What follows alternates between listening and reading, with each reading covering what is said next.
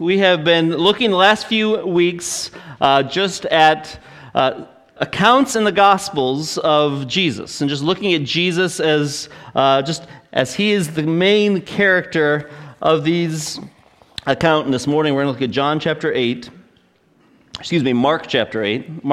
8, and I'm going to read verses 1 through 10. Mark chapter 8, verses 1 through 10.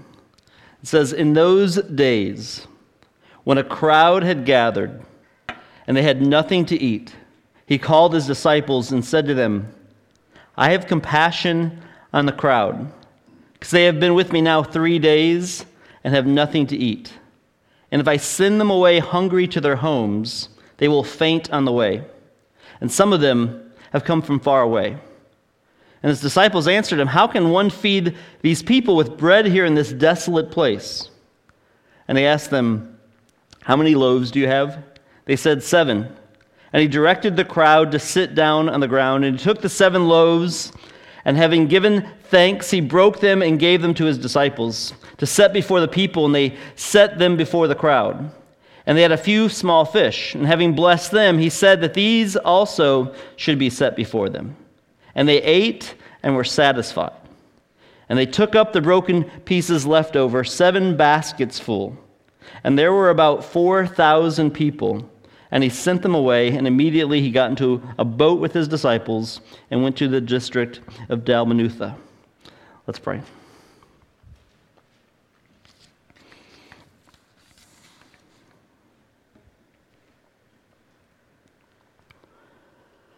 Holy Father, Lord, thanks for this morning. Lord, thanks for your word.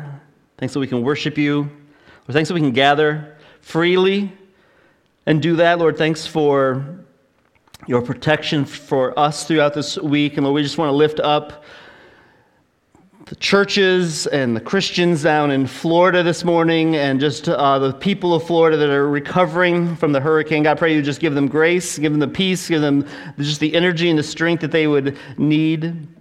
I pray you continue to protect them. Lord, I pray that you just teach us, Holy Spirit, from your word this morning, that you would encourage us with it, you would help us with it, and that we would see Jesus. And we'd just be drawn to you. In Jesus' name I pray. Amen.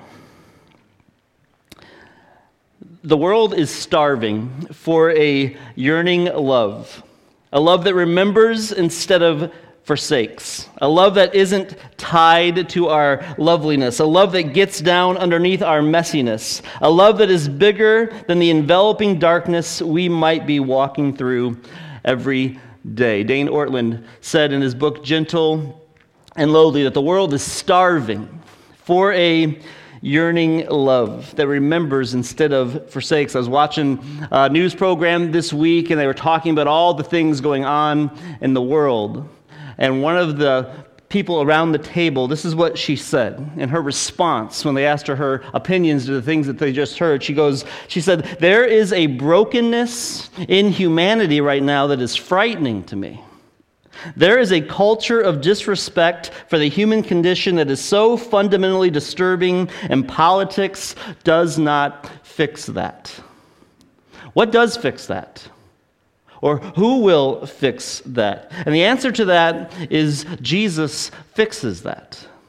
That's what we believe as Christians. Jesus fixes that. He is the one who has come into a starving world and has demonstrated this unbelievable love. He is love. He represents what love is. He shows us what love looks like. And in Mark chapter 8, we come to an amazing story and a true account of what Jesus did when he was demonstrating who he is and what he is like for the world.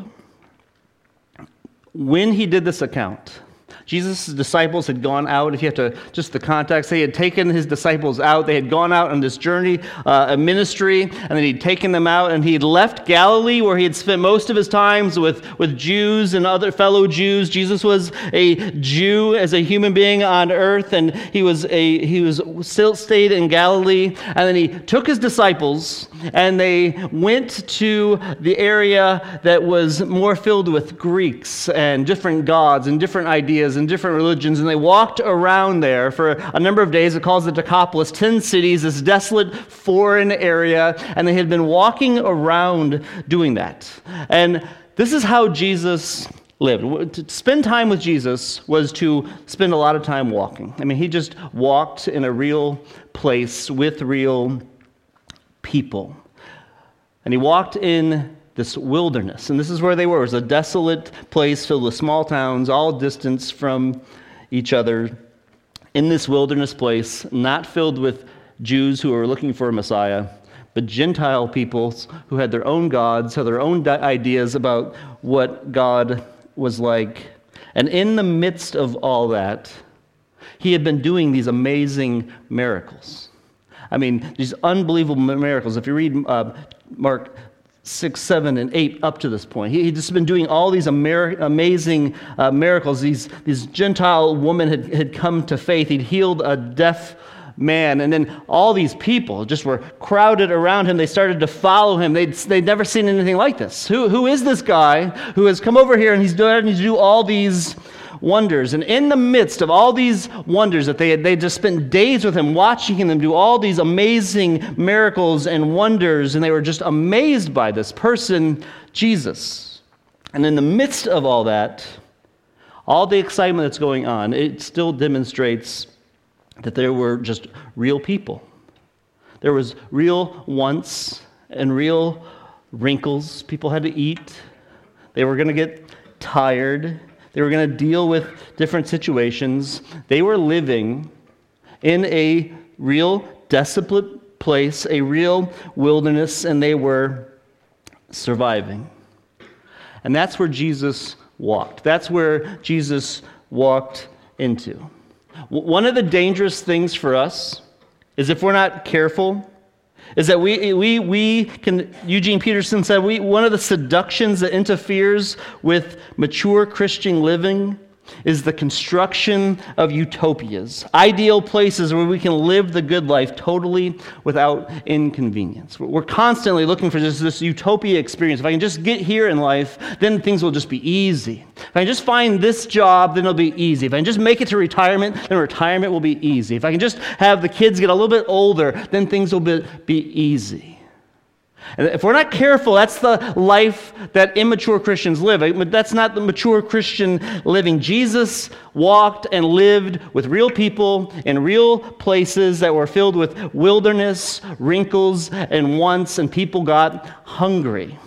And this is the context of Mark chapter 8. And all this had been going on, and it says, in those days, when all these people had been watching, in those days, when again a great crowd had gathered, they had nothing to eat, Jesus calls his disciples to him and said to them, I have compassion on the crowd. Jesus is uniquely perceptive.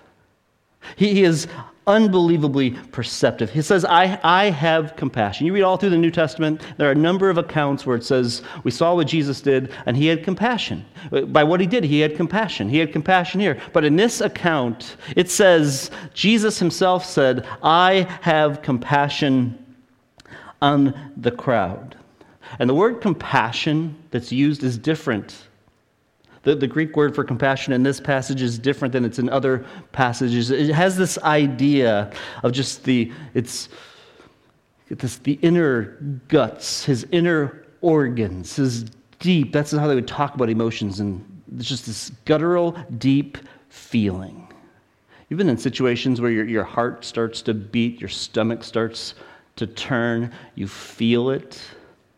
This is how Jesus describes his feeling towards this crowd of people. It was unbelievably deep. I have and feel compassion.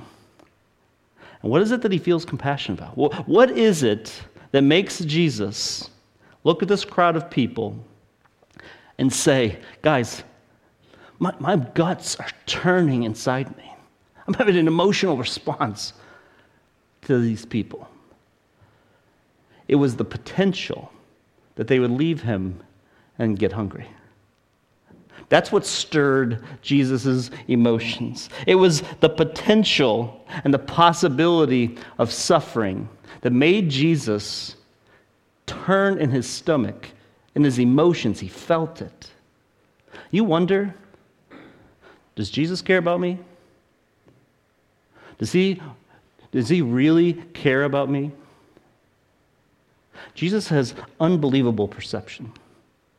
And what turns the heart of God, what turns the compassion of Jesus, is not starving people dropping around. It's the idea that they might starve and drop around. He's moved with compassion by the thought of these people walking around. It's unbelievably deep, and it's unbelievably divine. Jesus is 100% man, 100% God, and in this picture, he's showing his disciples they don't fully believe yet. Even his own disciples are trying to still struggle and figure out who he is. And so Mark, in these passages, he's saying he's taking his disciples away from Jewish areas to Gentile areas, and he's demonstrating his power to them to convince them and the people. And his compassion is unbelievably deep, and it's unbelievably divine, because this is how God feels about his people. This is the kind of compassion that God has. 2 Corinthians 1 says, God the Father is the Father of compassion and the God of all comfort.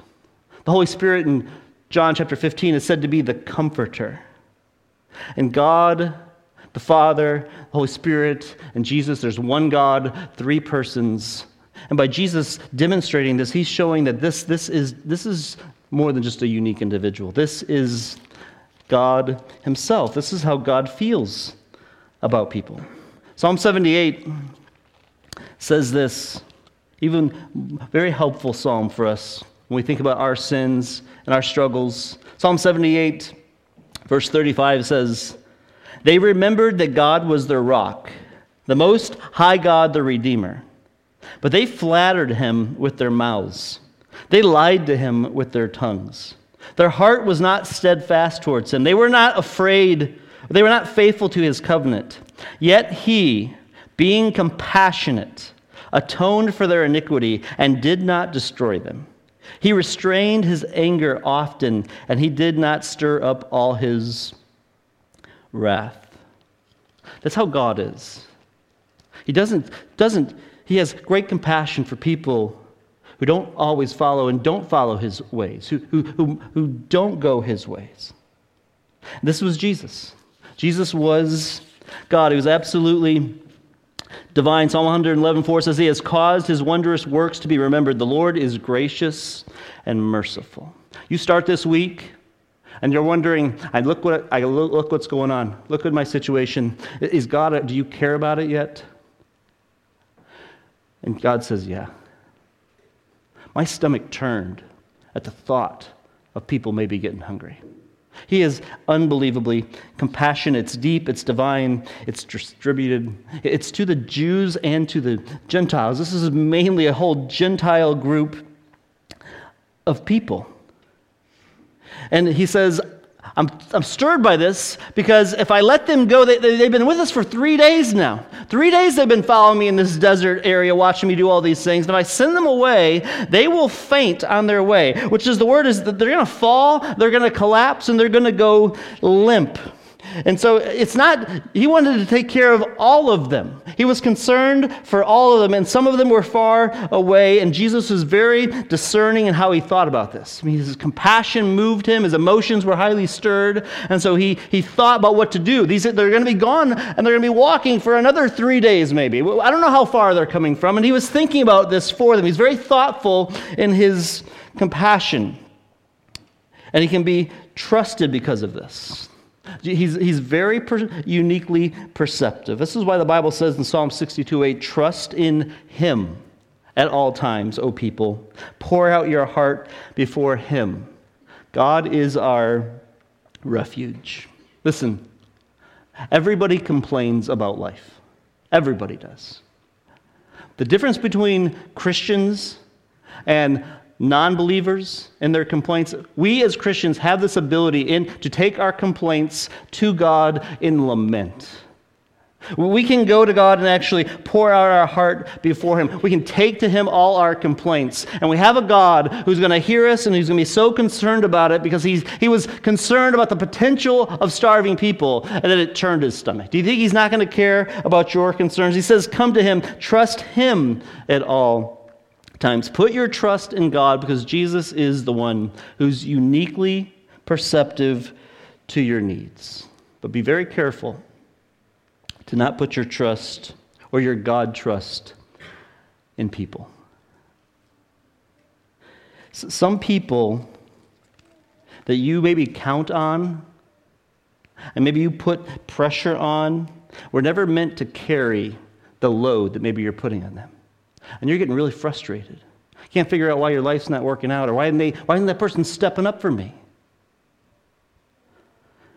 The Bible says to trust in Jesus. Trust in God at all times. Don't put your God trust in people. Put your God trust where it was meant to be carried. Pour it out to God because only Jesus, the disciples were His followers, they totally missed it.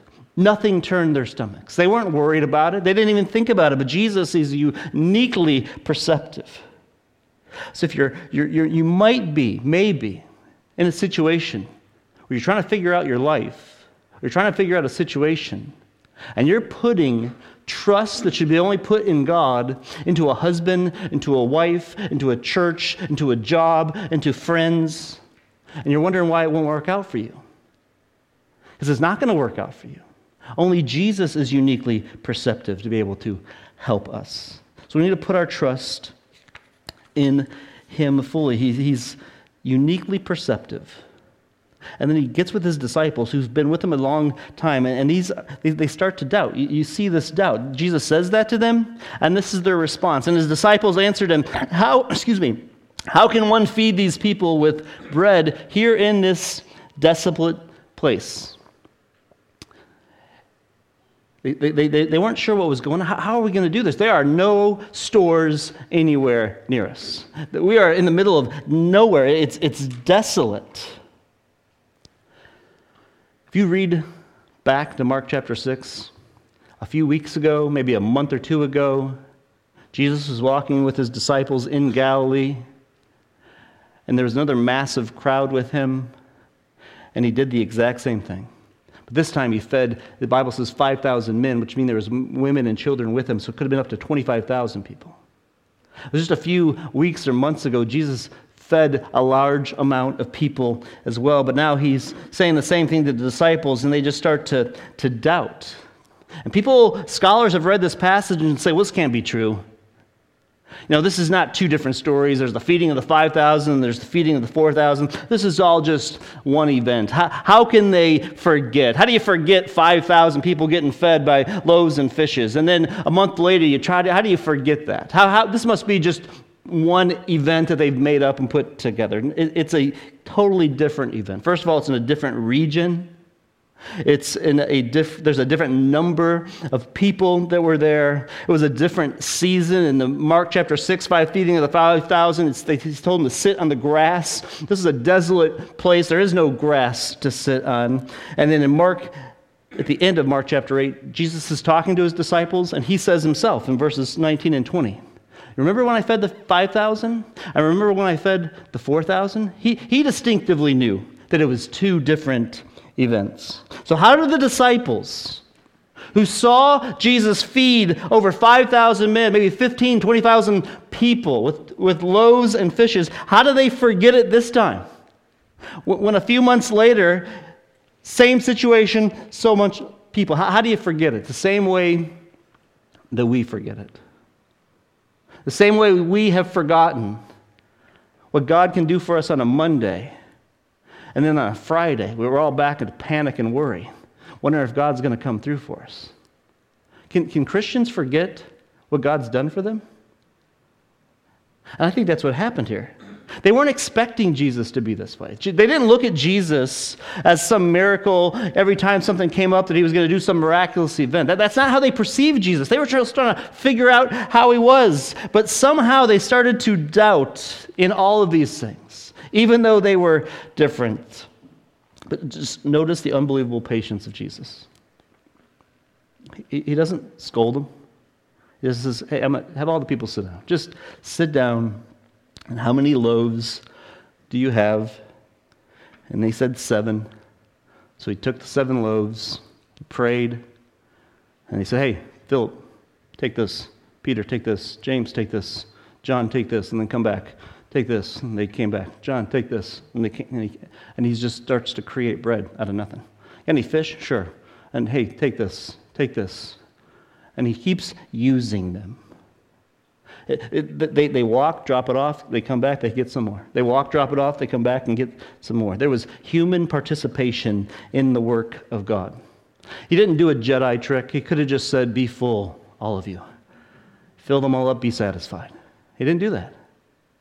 He said, guys, take this. And when you're done taking that, come back and get some more. And Jesus just stood there and made bread and made fish and fed 4,000 people. And he used doubting, struggling, weak people to help him accomplish what he was trying to do. Because Jesus is the provision. It was his power that was demonstrated in this. And he blessed them, and at the end of it all, it says in verse 8, and they ate and were satisfied. They took up the broken pieces left over, 7 basketful, and there were about 4,000 people. Jesus is the provision. He demonstrated it by his power. He fed these people to the point they were satisfied. You ever been invited over to somebody's house and they say, we made a lot of extra food. Come on over. And you get over there and they didn't make a lot of extra food. They just thought they made a lot of extra food. And you got to sit there and try to not take too much because what they thought was a lot wasn't a lot. And you've got to try to be satisfied. This is not what happened with Jesus. He just kept passing out bread and fish and bread and fish, bread and fish, until these people were full and they were satisfied.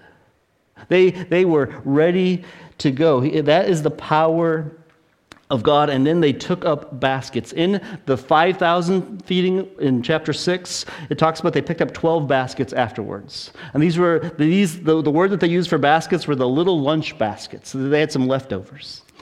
In this one, the word for basket that is used was the word that they used for these big baskets that they would carry things in. The Apostle Paul was let over a city wall in a basket, the Bible says in Acts, and it's the exact same word.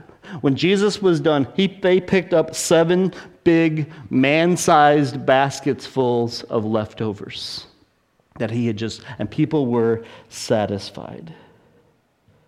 You have a perplexing question about life? So did the disciples a few moments later. They get into a boat, and then now verse 14 of Mark 8, they had forgotten again to bring bread. This was a problem for these guys. And they only had 1 loaf with them in the boat. And he cautioned them, saying, watch out between the leaven and the load, the leaven of the Pharisees and the leaven of Herod. And they began discussing with one another the fact that they had no bread. And Jesus, aware of this, said to them, why are you discussing the fact that you have no bread? Do you not yet perceive or understand? Have your hearts hardened? Having eyes do you not see, and having ears do not hear, and do you not remember? When I broke 5 loaves for the 5,000, how many baskets full of pieces did you take up? They said 12. And the 7 for the 4,000, how many baskets full of broken pieces did you take up? And they said 7. And he said to them, do you still not understand? Jesus is the provision. He's the provision for your life. You have a perplexing question. It's been gnawing at you for years. It's coming up again. You're struggling with it. What's God doing with my life? How's God going to work in this situation? The answer is Jesus. He is the provision. He's going to take care of you through. This is what he does. It's his power demonstrated. And he uses those to say, remember the last time? Keep coming back to me, but do you remember the last time I helped you? I'm going to help you again. He is powerful in his provision, and he's absolutely persistent. He just kept passing it out.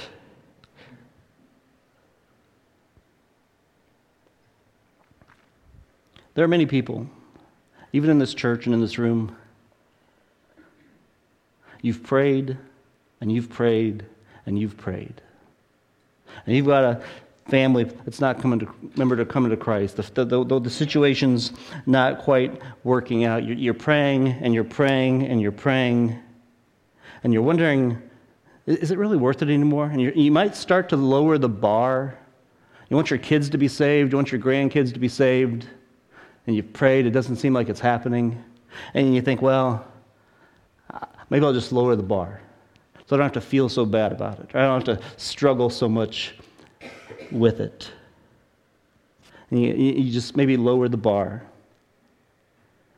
And we forget that Jesus is the provision. 2 Corinthians chapter 4, verses 3 and 4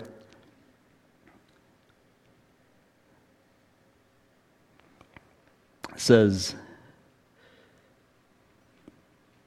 "And if our gospel is veiled, it is veiled to those who are perishing.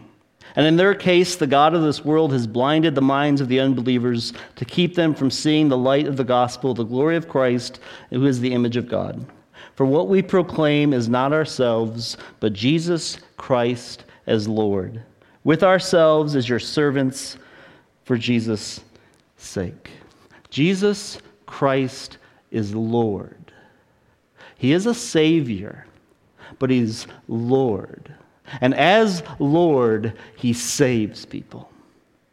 And if you are perplexed and you wonder, should I just pursue or should I lower the bar for what I thought God wanted? Don't lower the bar.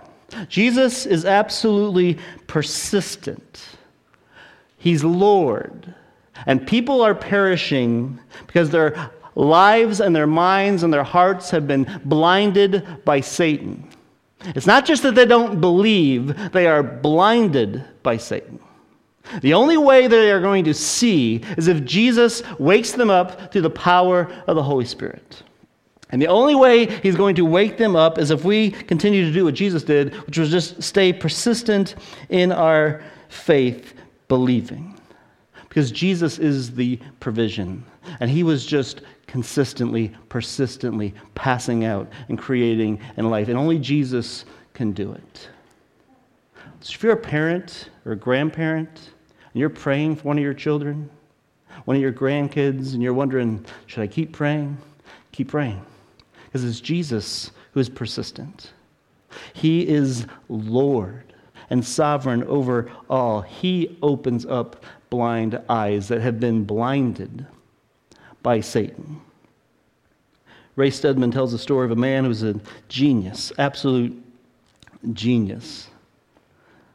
But his life started to fall apart. He started to go after his wife, started to go after his kids. His family fell apart. His wife was a Christian, and she said, "Hey, go talk to this guy." So he went to talk to Ray Stedman, who was a pastor at the time. They met for about an hour, and they started to talk, and Ray says, I talked to this guy for about an hour, and I realized that nothing I said was getting through, and nothing I said mattered to him. And he said, after that hour, I said to him, you know what? There's nothing I can do for you. But what I will do for you is if you'll come back once a week, I'll pray, and I'll read the Bible with you. And the guy said, my life's falling apart. Sure, I'll come back. He'd come back for week after week after week. Ray would pray and read the Bible with him, and he would say, did anything make sense to you? Anything stand out to you? And the guy would say, no, nothing. Nothing means anything to me. He said, okay, come back next week. Months and months and months would go by. He'd pray, read, and say, does anything stick out to you? You feel anything? Nope, means nothing to me. Nothing. And months and months and months and months. And one day he was reading Scripture and praying. He said, anything stick out to you? And you feel anything?